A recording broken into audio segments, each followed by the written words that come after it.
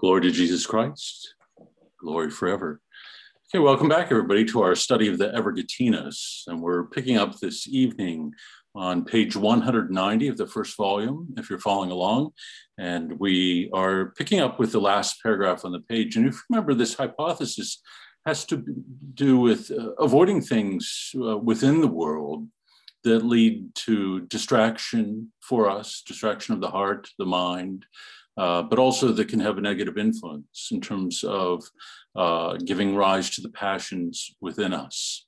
And the next hypothesis, that the one that follows this, is very much the same, but also it has to do more with relationships that we are involved in, the ones that can, lead us away from having Christ at the center of our life, and that can even do us harm spiritually. And so the fathers are pretty clear about this, especially given the vocation that they were called to, the deep solitude of the desert and of their particular cell.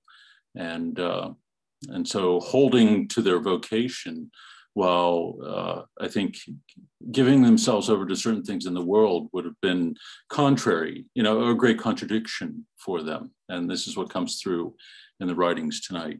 So again, we're on page 190, the last paragraph on the page. What then do we who are outside the world have in common with worldly affairs that we should still wish to learn about them?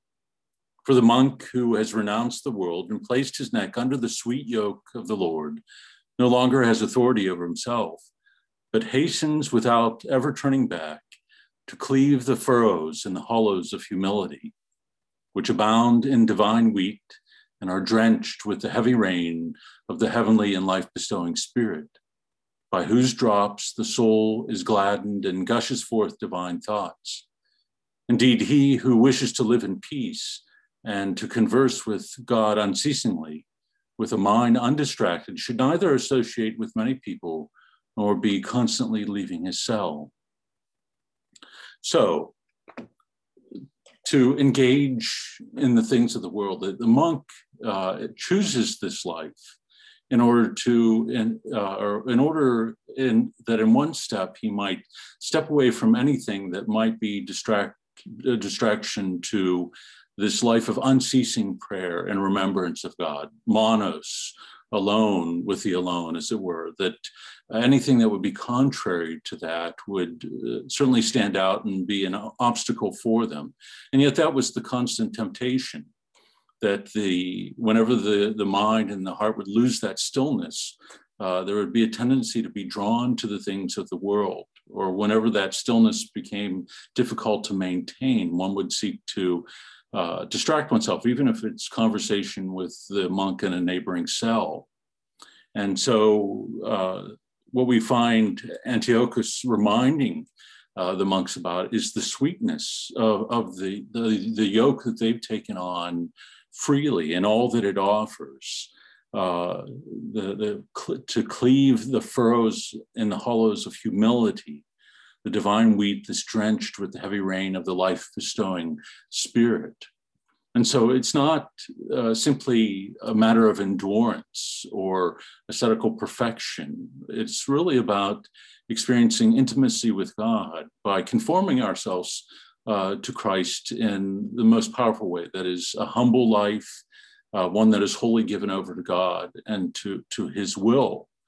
And so he sets this up against the contradiction that often we see within the heart of valuing the things of this world above that relationship. And so the ideal for the monk is to live in peace and converse with God unceasingly.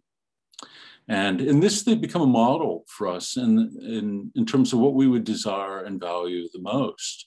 That despite living in the world, still what we would prize above all things is our relationship with God and the opportunities that we have to enter into the peace of the kingdom.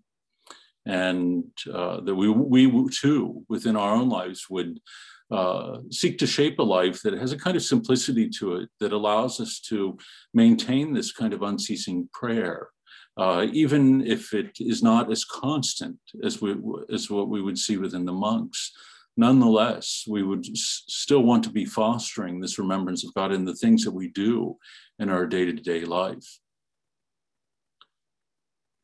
If such a one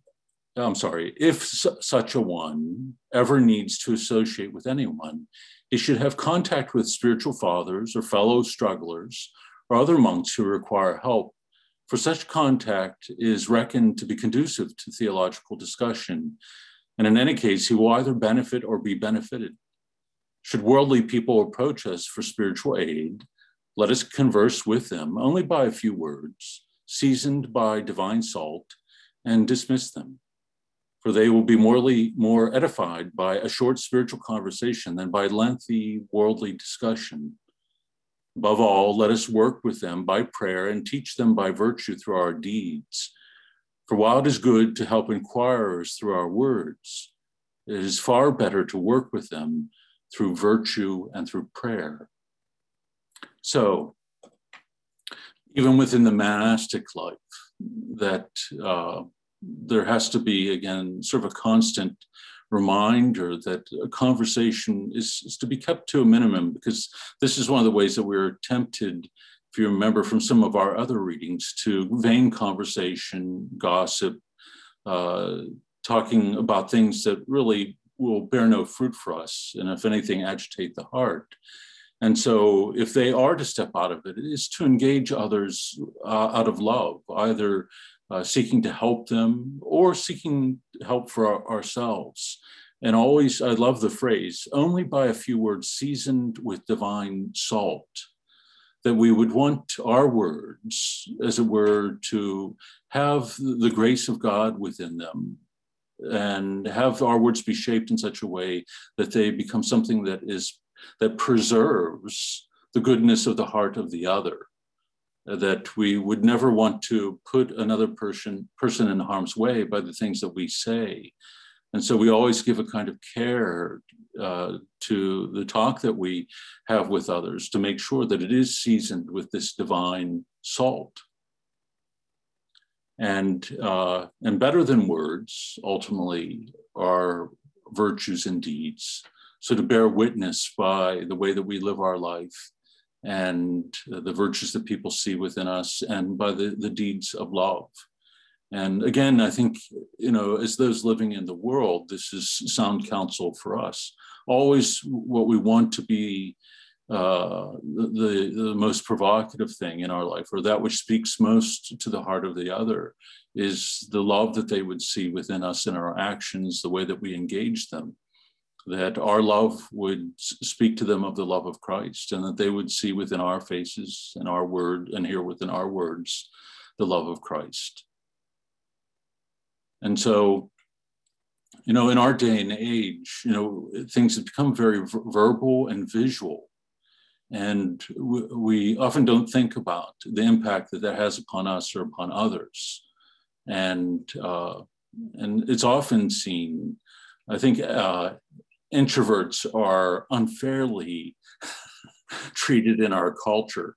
Extroversion is often prized. Someone who has this capacity to engage a broad audience, and seems to be energized by that. And in fact, psychologically, that's true, that extroverts find that engagement with the world and conversation with others, ideas, to be something that gives them a kind of energy, excites them, and this kind of engagement with other people. And for them, it becomes very important to be able to step back from that they don't lose themselves in it, and so begin to live their life on the shallows. Introverts, have this preference and find strength by being able to step back from the world and to gather themselves in order then to be able to engage fruitfully. And they often see things in a more subjective kind of fashion. So to be able to enter into the world, I think, takes a lot of kind of introspection, then to be able to enter into it freely without it becoming something that is agitating. But there is this need, and very deep need, I think, on their part to step back from that in order not to be exhausted by it. And so in some ways, I think they might find it easier to retreat because there is a definite need in them on a psychological and emotional level. The problem is that they can get lost in that, in their own subjective experience, and lose sight of the other.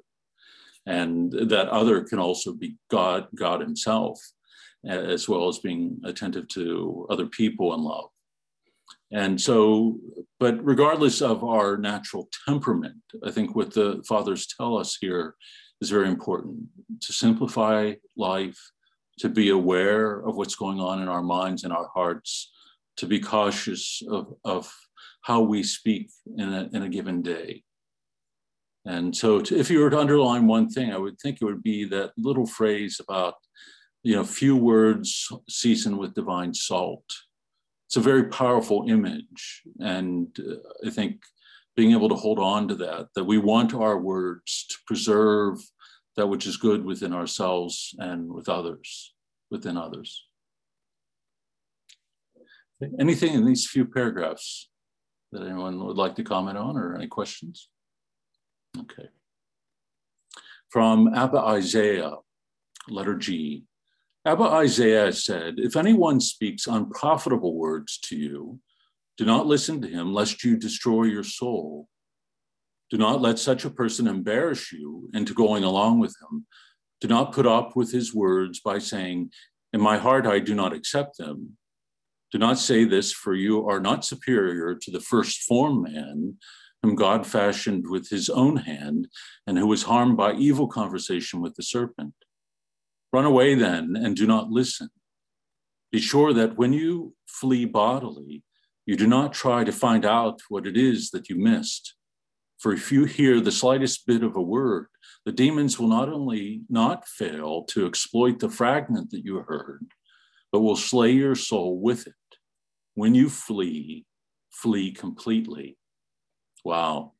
Abba Isaiah pulls no punches in this, and it's incredibly challenging.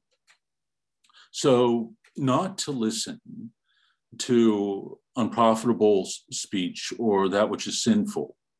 And again, in our day and age, this requires a kind of self-discipline, but a kind of clear identity too about who we are and what is of greatest value to us, and what is going on and who it is that dwells within us and within our hearts.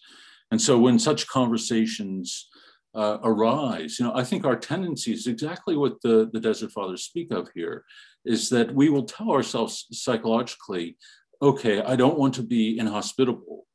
I don't want to be uncharitable. And so I want to find a way to remain in this conversation. And so to avoid a kind of embarrassment of either stepping away or remaining silent, we will allow ourselves to remain in certain circumstances where we know we're being drawn into conversations that are going to be harmful in one way or another. And we often do exactly what they say here. We play this little psychological game with ourselves. I won't be affected by this. I've heard everything in the book. I'll just, I'm not attracted to it, so I can be immersed in it without it really having an impact upon me. And Isaiah tells us this is a profound illusion. If Adam himself, right from the beginning, could be swayed away from the good things of God and be tempted through a kind of conversation, then we should not be under the illusion that, because we are not initially affected by it, or maybe even many times have not been affected by it, that is going to be the case each and every experience that we have. That often the evil one, as we've talked about many times before, is very patient and can see that pattern arise within us to allow ourselves to remain in these kinds of conversation and then bring it to bear on our spiritual life when we're most vulnerable. And so I think the counsel here is what we often hear within the saints: run away. Flee the situation, or I think we often say avoid near occasions of sin. And but the reason that he gives for following this, I think, is extraordinary, and we don't often hear it said. We often hear the statement, avoid near occasions of sin, but he says that as you leave, do not try to find out what was even talked about, or to hold on even to a word that you heard and ruminate on it, wondering where the conversation went, what you missed, because even the demons there too will exploit, he says, the fragment of it. And so don't carry along with yourself some aspect of that conversation in any way, any memory of it, because again, memory is a very powerful thing, an imagination. And so if something was stirred in that conversation, we not only want to flee the situation altogether, but try to empty our minds and our hearts of the conversation altogether. And again, this is something that can require deep prayer, to purify the mind and the heart, the imagination, the memory. And that means engaging in unceasing prayer, spiritual reading, study of the scriptures, to fill, again, the mind and the heart with the things that are holy. Anthony. In a way, Anthony says, this is an example of giving up a lesser good, awareness of others, or a form of fellowship for the benefit of achieving a greater good. Yes, and the greatest of goods. I think we would even say that our relationship with God and purity of heart, which is hard won, that it is, can be years, decades, a larger portion of our life of engaging in this kind of spiritual battle, again, depth of prayer.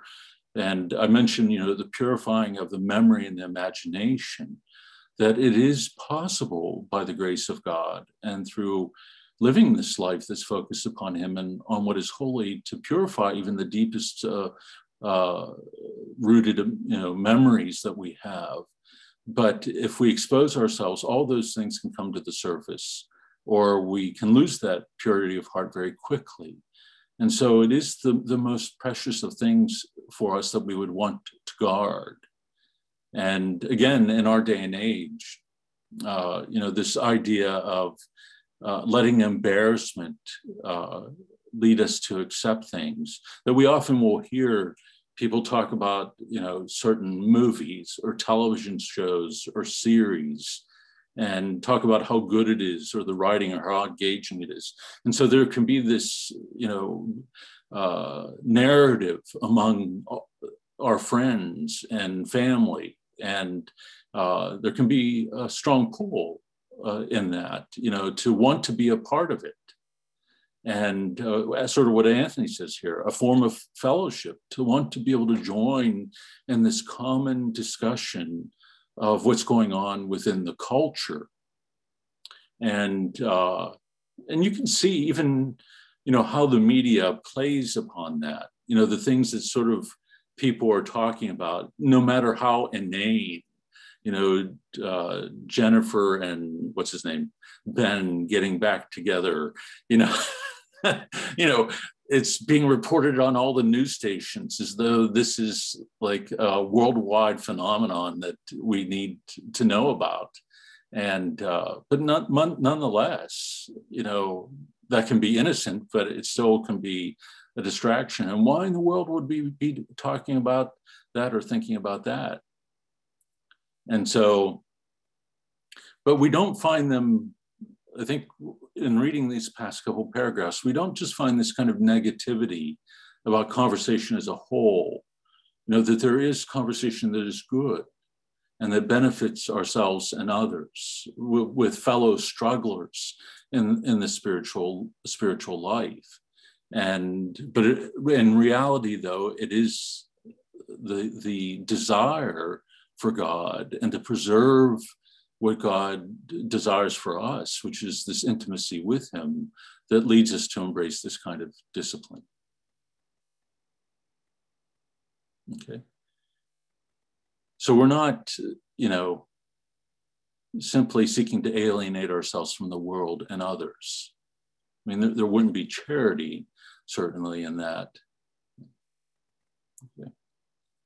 So, Abba Mark, do not listen to other people's wicked words, for in your desire to do so, the impressions of the wicked words are engraved on your soul. When you hear evil words, be angry with yourself, not with the man who spoke them, for he who repents wicked tidings is also wicked. Oh, I'm sorry, for he who repeats wicked tidings is also wicked. So, we don't want to shove the responsibility off onto other people, or for those who might be speaking in ways that are harmful, or speaking about things that are wicked, that, when we repeat them, even to ourselves in our own minds, we are the ones who are responsible for it. And we're also the ones responsible for exposing ourselves to this conversation repeatedly within our lives too. And so that can be, an easy out for us. Well, I'm not the one who brought it up, or I'm not the one who was talking about it, but we might be the one who has never said anything about it, or brought up the issue that, this is uncomfortable conversation and I'd rather not have it, or try to redirect the conversation in another way, or to another area that isn't offensive. Or perhaps we've never left, a conversation in such a way that we make it clear that, it isn't acceptable to us.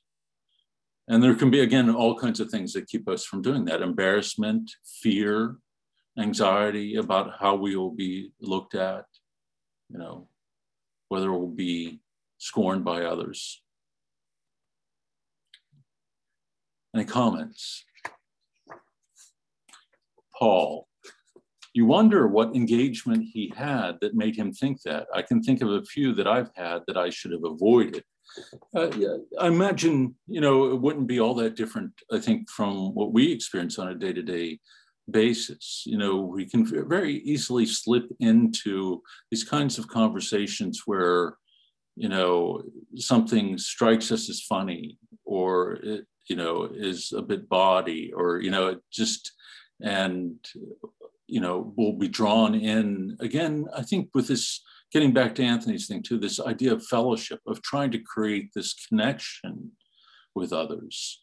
And we can do it in all kinds of different ways. I mean, guys do talking about sports, not only guys now, I think equally men and women, but I think that's one way. But, also, through, kind of humor, that to sort of make conversations fun. But oftentimes it will go someplace where it's, the humor is at somebody else's expense, or becomes something that is corrupting in some form or another. Okay, next paragraph on page 192.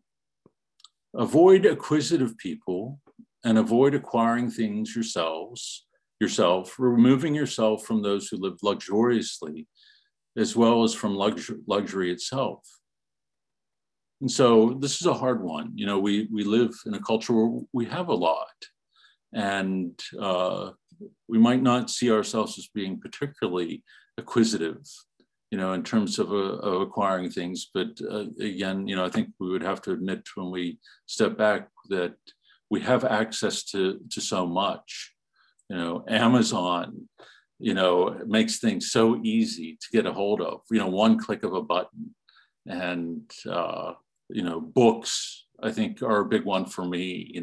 We always think, oh, this is the book that I need, or this is the book that's going to help me understand this or that. And I remember I went through my library about a half a year ago, and I got rid of 13 boxes of books. And, some of those were pretty old and that I'd used for a long period of time, but 13 boxes of books, that's a lot of books. And I still have quite a bit. And it's always embarrassing when you find a book that still has the plastic wrap on it, so that you never looked at it. And so we all, I think, have those things in our life that in our mind, we tell ourselves we need that. And so I think what the fathers are saying here is that we don't want to, get into these kinds of relationships where that's a common theme. We certainly don't want to do that with others, and we don't want to be exposed to that ourselves, where we again are forming our identity or our sense of self-worth by what we have.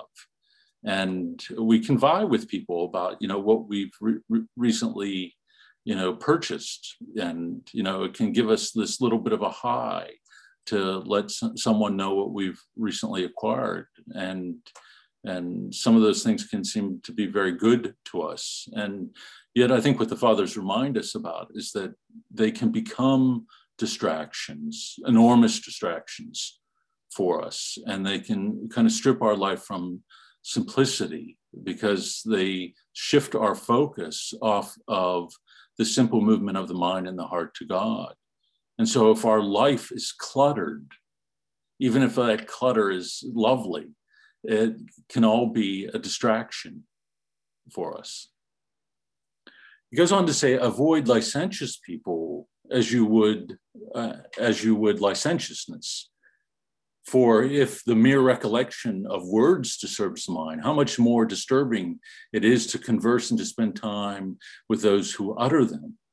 So, avoid those who are, have more of a promiscuous sort of nature or attitude or view of things. Because if words really become a distraction to us, then someone who's talking about things such as this or acting out on it, so much more does it afflict us, that fills the mind and imagination with, things that can really be overwhelming. And so it's just as bad, they're telling us, as being licentious oneself, as it is to be around those where that's the constant dialogue. Draw near instead to righteous men, and through them you will draw near to God. Associate with those who possess humility, and you will learn their character by experience. For if it is beneficial merely to contemplate your memories of these people, how much more beneficial is the instruction of their own mouths? So, just the opposite is true by our contact with those who are seeking a holy life or have obtained a certain level of purity of heart and holiness. And so it can be instructive to us by the way that they live our life or by their teachings. And this is why so many went out to the desert to engage these monks, that in their solitude, they came to know, I think, what is most important and precious for us, how it is that we understand what it is to be a human being and what is going on within the mind and the heart.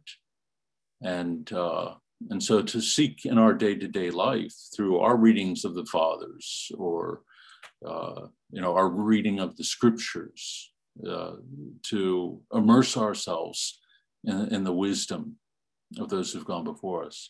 Anthony. Too much buying and selling, and we don't know how to be, but only to become.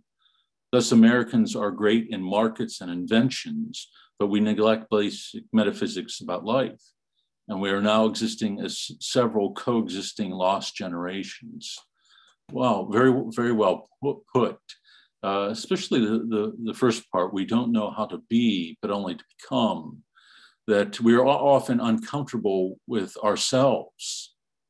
And before we began the group, Mark Kelly was talking about giving blood today or platelets, and how, I'm sorry, I hope you don't mind me mentioning your little story, but the encouragement of the people working at the blood bank to put on the television, because it was going to take an hour and a half, did you say, or 2 hours for this process. And so the assumption there is that we need to be distracted, that we couldn't possibly be comfortable with ourselves and our own, what's in our own mind and our hearts, or that a person could like the silence or be at peace with the silence. There can be the sense that we constantly have to have something on or going on in front of us to keep our attention. And that betrays a kind of discomfort with our own being. that, and more importantly, I think with our relationship with God, the deeper that relationship becomes, the more one begins to crave silence and stillness, because it is there that the deepest encounter with God takes place. And so it begins to be something that we thirst for rather than dread or try to escape. And many times before, we've talked about how easy it is to escape these days, and how we invent newer and newer ways to do so. The whole thing with virtual reality, it's becoming more and more real for us. We have to find these better and better ways to distract ourselves. Because I think there are even previous generations, where, kids could play, for hours and it not have to be overstimulating of the mind. You could be out in the woods in the creek, turning over stones and finding one of the crawdads or whatever they are. I remember doing that, or even things like Hot Wheels for kids. I know that's low tech for a lot of people here, but I remember being able to sort of absorb myself in that for hours on end in silence and not be undone by that. And there is this, discomfort now, I think, though, with some of the things that we do, because it agitates and it hyperstimulates the mind in ways that we aren't often aware of. That play for children often isn't something that is overstimulating or doesn't need to be. But I think there's something that is involved with, videos and things where there is this kind of, it seems so real, and it becomes, more and more powerful, that it agitates the mind, and it kind of can steal a child's piece of heart. And I remember, not even a child, I remember once going with my old community to see a movie, and it was one of those Spider-Man movies. And one of the guys insisted that we go to, so maybe somebody could help me out. It's one of those screens like IMAX or Supermax or whatever it's called. And it's this enormous screen and enormous speakers that are so loud. And there's so much going around. You can't even take it in all at once because the screen is so large, and you're seeing things out of your peripheral vision as well as what's immediately in front of you. And I remember walking out of the theater feeling sort of sick by it. And all the rest of the guys said the same thing, that it was so hyper stimulating that it wasn't even enjoyable to watch it. And so if that's our experience just from something like that, you wonder, getting back again to what Anthony said here, what is going on when we don't know how just to be, or where we can't sit on the front porch on a swing and just be attentive to what's going on around us, let alone be attentive to God. Okay, I'll get off my soapbox and we'll move on to the next letter J from the Geronticon. 7 brothers once came to Alexandria to Abba Macarius in order to test him. And they said, "Tell us, Father, how we are to be saved." The elder said with a groan, "Brethren, each of us knows how he is saved, but we do not want to be saved." They said to him, "We very much want to be saved, but evil thoughts do not allow us. What then should we do?" The elder replied to them, "If you are monks, why do you consort with worldly people or go near places where worldly people live? Those who have renounced the world and wear the holy schema, yet abide among worldly people, are deceiving themselves, for all of their labor is in vain, and they are far from the fear of God. From worldly people, monks gain nothing other than respite for the flesh. And where there is fleshly respite, there the fear of God cannot dwell, especially in a monk."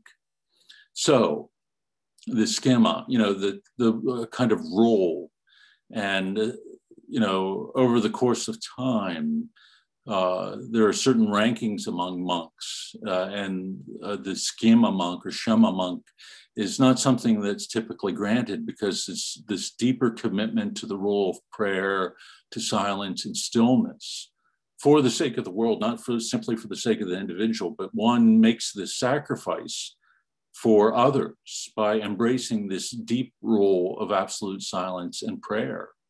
And so it's kind of an embracing of the cross for the sake of others, the cross of living in this exile, worldly kind of exile. And so he's saying, what value is there for one who's embraced this kind of role, then to be going back to the very thing that he left in order to embrace it? All that you are doing is undermining yourself. And so you might give yourself, he says, a brief respite to the flesh, because you're giving yourself over to engaging others. I was able to talk to somebody. I couldn't stand that silence any longer. But in doing so and giving yourself this respite, you undermine the fear of God, the sense of fidelity to the role that you've embraced and have taken a vow to embrace before him. And for all of us, I think it's, our baptismal vows, our commitment to live for him, to have a hatred for sin and for evil, and to seek to avoid it in our life. And so if this is our commitment, to embrace the grace that God has given to us, that flows to us from the cross, that is given to us in the sacraments, then, what value is there in having received that gift and committing ourselves to Christ if we are turning back constantly for this fleshly respite, where we allow our passions, our appetites, our bodily desires to dictate what it is that we do and draw us back into the things that lead us away from purity of heart. And so the struggle of the desert monk isn't that different, and isn't, I would even say, different from our struggle. Certainly the place where the battle is fought, and the depth of the geographical setting, the depth of the silence there is. But I think the battle, the kind of war that is going on, is the same. And a little bit further on here, one of the monks makes this remark. He says, you don't want to be fighting multiple wars at one time. If you're going to fight a war, fight one war. But why increase the battlefields for yourself by exposing yourself to all these other things that are going to seek to affect or afflict you, or that the demons can use? And so that you're going to have to fight, but keep the battle in this one arena, within the mind and the heart, and don't purposely expose yourself to things that is really going to increase the battle 1,000-fold. Okay. Any comments on this section?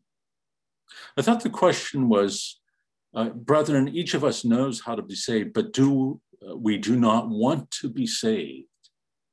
It sounds like an odd thing to say to fellow monks, and to call into question. And he's not only calling it into question for them, but for himself as well. That each of us knows how, it's been revealed to us by God in the most powerful of ways, but we do not want it. And in some of the past groups, I've mentioned this experience of somebody drowning. And so again, I apologize for those who've heard this for the 10th time or hearing this for the 10th time. But when somebody's drowning in the surf, often the person who goes out to save them, because they're going under and they're desperate, and they'll pull them down with them. Often the person has to swim out and even knock them out grab them from behind, around the neck, and then drag them to safety. And it's often been commented on that the person who is saved from drowning can develop an animosity towards the person who has saved him, because it can actually be a humiliating thing to be dragged by the hair to the beach, to have water pumped out of your chest because you got pulled under by the riptide, or you're just a bad swimmer, and everybody's gathered around while you're choking up water, and they're praising the person who saved you and dragged you to the shore. But a kind of anger can be directed towards the person who has saved them, because it's a humbling thing to be acknowledged in that kind of concrete way that one could not save oneself. One could not get oneself out of the surf. And it's a humbling thing for all of us as human beings to know and acknowledge the need for a savior, that it's not by our own efforts or not by our own natural virtues, no matter how hard we work to perfect them, that brings about our salvation. It comes to us solely by the grace of God and his mercy. And as we enter into the spiritual life more and more deeply, we see how true that is. And because we see with a greater clarity the depth of our own poverty. And there can be part of us, both on a psychological and spiritual level, that will resist that. That psychologically we develop defenses to prevent us from seeing truths or acknowledging certain truths about ourselves or things that we've experienced because they're too traumatic for us. And so we develop these elaborate defenses in order to protect our psychological stability. And on a spiritual level, we can do that as well, that we can put on religion and spirituality to a certain level and engage in it on this certain level in order to give us this experience of all being right in our relationship with God, or of our being good people, or that we are on this path to salvation, that we're walking the path that Christ has called us to walk. And yet there can be an illusion in it that we are holding on to this image of self that preserves self-esteem, this kind of vision of ourselves as being good or doing good or not being in need of God's mercy. It can be very difficult to acknowledge the poverty of our sin and how quickly we can move into it.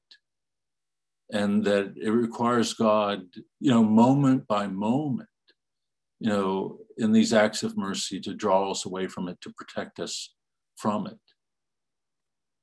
And we've talked about this before, how, saintly souls begin to see themselves as the greatest of sinners. That the purer their heart becomes, they begin to see with a greater clarity just how deep their poverty is. And so they lose that capacity to maintain that illusion.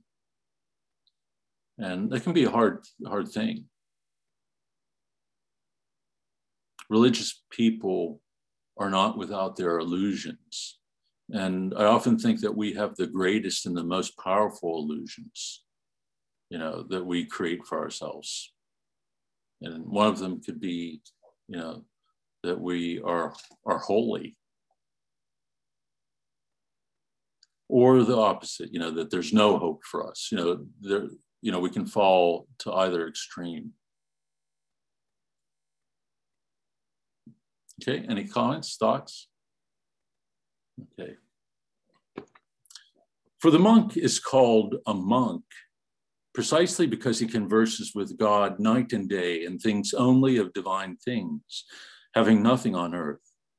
A monk who spends time with worldly people or stays with them for more than a day or two at most does this out of necessity or because he cannot survive in any other way, having either to sell his handiwork or to buy what he needs. Returning speedily to his monastery, he offers genuine repentance to God for the 1 day or 2 days which he spent in the world to take care of the indispensable necessities of life. And so we're given here a picture of what it is to be a monk. And I think there has been sort of this development over the course of the centuries, and in modern times too, of monks becoming more and more involved in worldly work.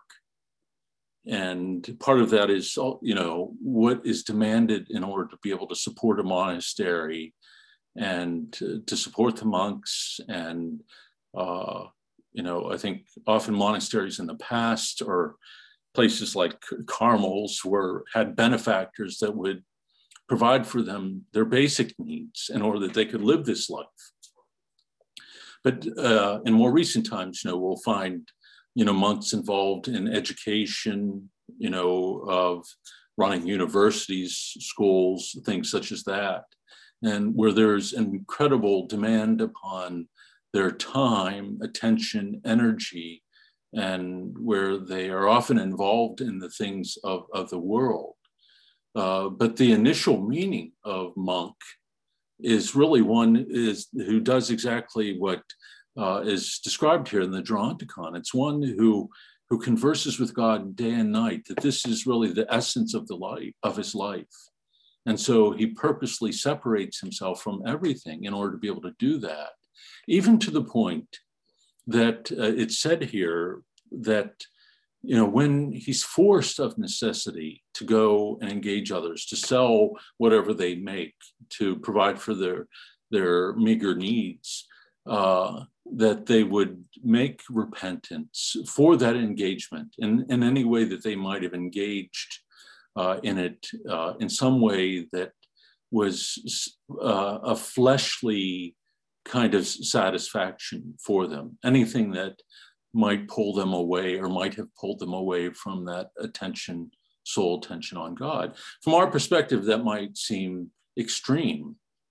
But again, for the monk who has purposely entered into that life, one begins to understand it. And so when we listen to it, how do we view this?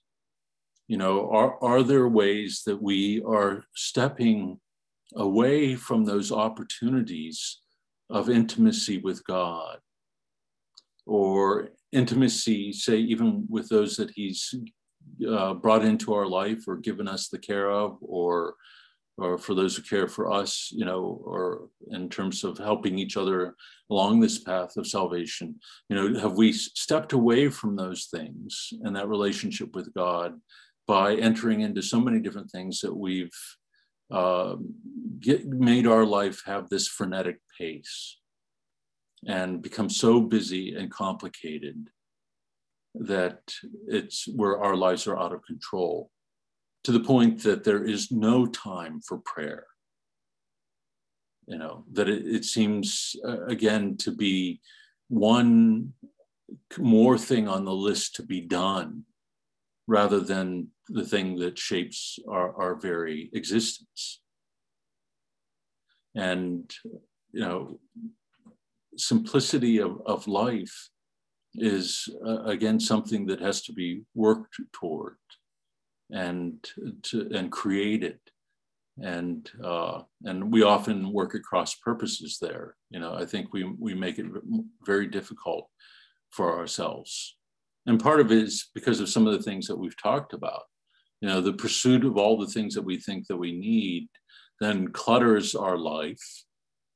And then we clutter our minds with other things, that it really makes it very difficult for us to be alone with God and to be attentive to him, to listen to him.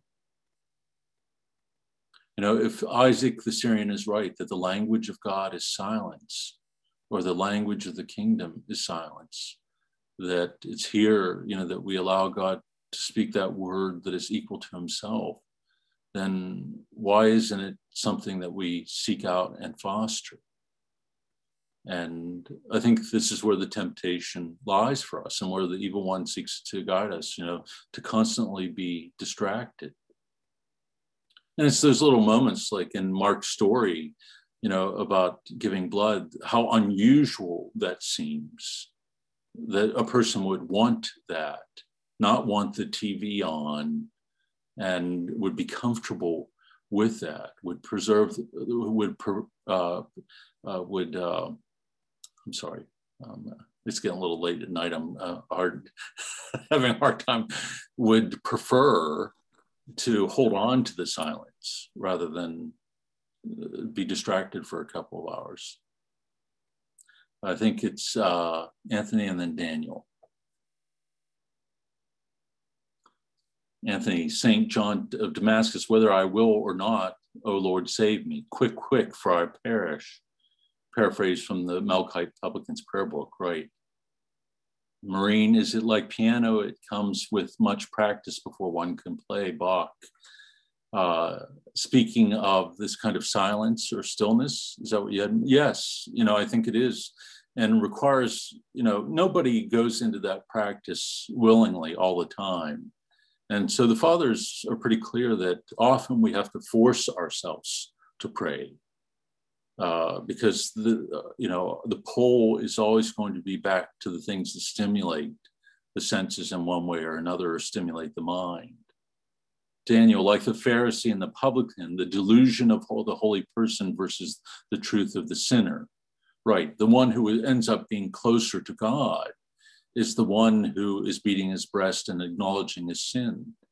Whereas the one who, believed that he was living this righteous life because he had the external actions and behaviors in the sense of following the law, his heart was actually very dark because it was filled with pride. You remember he was comparing himself to the publican, this one who was a public sinner, but in acknowledging his own need, he's actually placed in a right relationship with God. And then from Daniel, again, the language of God is silence, is something I thought about recently. And why silence? And because it's silence that allows him to be heard, like the gentle breeze that Elijah heard. He doesn't replace our voice. He waits to be heard. That's right. That God doesn't overpower us. There is something about the nature of love that involves freedom and this willingness to enter into that relationship with the other. And the other that we are speaking about entering into this relationship is God. And a relationship that, he has made possible for us in such a way that we can enter into the very depths of his life. And this is where I think the importance of silence comes in, that we've talked in the past about the limitations that we have in terms of intellect, our understanding, our reason, that no matter how beautiful are the things that we read or hear about God, or the things that we can conceive in our mind about God, they might be expressive of certain truths, but they aren't God in and of himself. And so this is why faith is often described as being dark and obscure, because we have to let go of the limitations that we have of intellect and reason, allow God to draw us into this kind of way of knowing him. It is a knowledge, a comprehension, but it's by faith, a dark, obscure knowing. You remember John of the Cross describes it. And similarly, to hear the word that God would speak to us that is equal to himself, it means allowing all these things, including our greatest faculties as human beings, to be stilled in order that he might make himself known to us in this way as he is in himself, without those limitations. And in this world, it's always going to be something that is, cloudy to us, like looking in a, mirror, or seeing through a mirror dimly, or, along those lines that Paul describes. It's something that's going to be incomplete, but nonetheless, God's light can pierce through that and he can reveal himself to us. Deborah, did you have a thought? Were you raising your hand? Okay. Did you want to just speak it, or? Okay, there you go. I'm scheduled a door at my parish, and I really struggle with just sitting in silence. I feel like I should be praying a rosary or reading about the saints, doing something. How can I develop the practice of sitting still My brain is always racing through stuff. Yeah, I think that's normal. I think that is our struggle. And all the things that you mentioned are not an obstacle to that silence, but I think are a way of moving our minds and our hearts to that which is holy, but also from moving from that multiplicity, that scatteredness, to simplicity, to clarify and direct our focus upon God. So certainly praying the rosary or reading something from the saints or reading from the scriptures are all the ways the fathers often describe it as the warming of the heart. And so we might engage in the rosary or another devotion to stoke the fires of our desire for God, and eventually allow that then to draw us into a deeper intimacy with him. I think what we find in, rising out of the monastic tradition is the emphasis upon simplicity in that prayer, and an emphasis too on non-discursive meditation in order to be able to move into that stillness more quickly. And so to take something like the Jesus prayer, or even to be able to trust in the power of the name of Jesus to draw us where it needs to be, that the name of our Lord has such power within it that it scatters all demons and temptations and can draw us into this stillness of intimacy. Today I was reading from Saint Ignatius Bryankinov, I think is how you pronounce it. I can never get his name down, but he wrote a book on the Jesus prayer.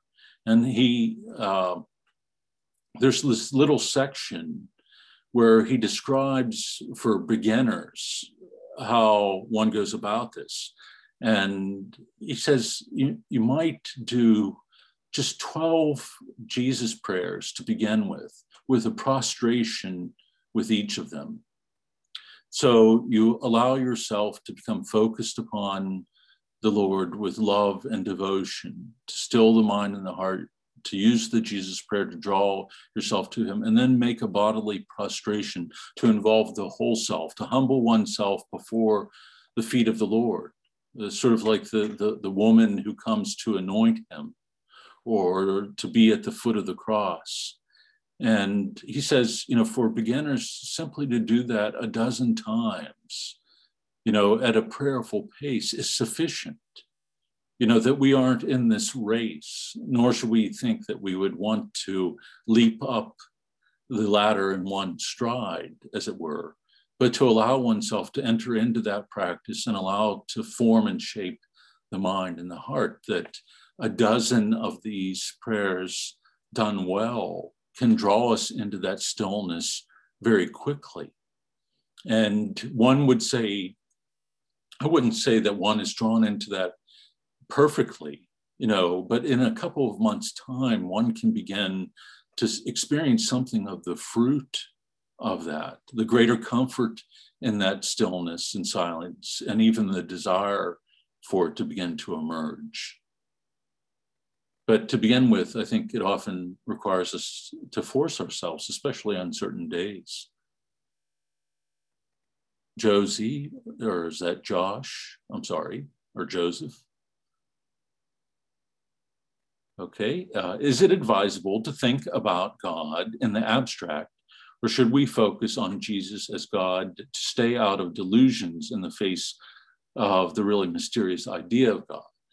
Well, I think the idea of meditation, of looking at, say, particular stories within the gospel to make use of the intellect, reason, imagination is not problematic. In fact, as I said, it can be something that stirs our devotion, but also deepens our intimacy and desire for God.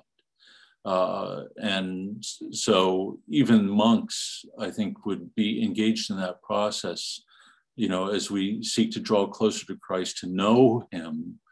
And we, work from the outside in, as it were. And so we make use of, all the faculties that we have to aid us in doing that. and allow God to draw us closer to him through making use of this kind of prayer. But within, again, if we leap to the West here with, say, like John of the Cross again, he says that, all this prayer is legitimate. But as God draws us into that deeper intimacy with him, again, all of these things are going to have their limitations, no matter how beautiful those meditations might be. And so he describes that there is a point that God will draw us into this greater prayer of silence or stillness, where we have to let go of this initial kind of prayer and allow ourselves to be drawn into the prayer of the quiet. And he says it can be difficult. It can be like this ligature I mentioned before, a break, where we'll want to go back because we think our prayer is not being as fruitful, or I'm not having the same consolations or insights that I had before. But in reality, it's God drawing us deeper into faith, this kind of dark, obscure knowing. And so as he does that, our prayer becomes more and more simple. And so it's not because that prayer is bad. It's just that there are these limitations. Now, there is the issue that you describe here of the danger of what they call praylust or delusion, these kinds of illusions that we can fall into, where we, see angels or, saints talk to us. And, one can be, drawn down this path of great error unless one is putting that to the test. And I think this was one of the reasons that in the East that we find the fathers really wanting to move away from that more is to be gained in this silent faith and attentiveness to God than from any kind of vision, that there is always a greater danger in being overly attentive to such things. Because the evil one can use them to guide us astray. And so that is a distinct feature, I think, of the Eastern Christian spirituality, this focus on its simplicity and stillness, remembrance of God, of the turning of the mind and the heart to him constantly throughout the day, the trust again in the power of the name of Jesus. That we find this within the scriptures, we find it in the earliest writings of the fathers, and all the way through the spiritual tradition. So there is this constant thread that we find, both East and West, of this movement into greater simplicity of prayer, but also this trust in the power of the name of Christ himself. The Cloud of Unknowing in the West, it's written it's an anonymous author, but it's very much along these lines where the simplicity of the prayer is emphasized. So if you've never had the opportunity to read it, it would be a wonderful resource. The Cloud of Unknowing. It's thought to be, one of the English mystics. There's some speculation as to who it might have been, but is a classic in spiritual literature. Okay. So that brings us to, Anthony just finished it. Drawing on the Greek Fathers sounds very orthodox. Yes, it does. And I remember being struck by that. So great work. So that brings us to a little bit after 8:30. So why don't we close there for the night? I know there was a lot to get through, a lot to ponder there that was very challenging, especially this last one. And but again, we'll come back to it and pick up there next week. Okay. So when we close this, as always, with our Father, in the name of the Father and of the Son and of the Holy Spirit. Amen. Our Father, who art in heaven, hallowed be thy name. Thy kingdom come, thy will be done, on earth as it is in heaven. Give us this day our daily bread, and forgive us our trespasses, as we forgive those who trespass against us. And lead us not into temptation, but deliver us from evil. Amen. Amen. The Lord be with you. And with your spirit. And God bless you, the Father, the Son, and the Holy Spirit. Amen. Amen. Go in peace. Thanks be to God. Thanks be to God. Amen. Thank you all. Peace be with you. Thank you. Have a great night. Yeah, thank you, Father David. Great week.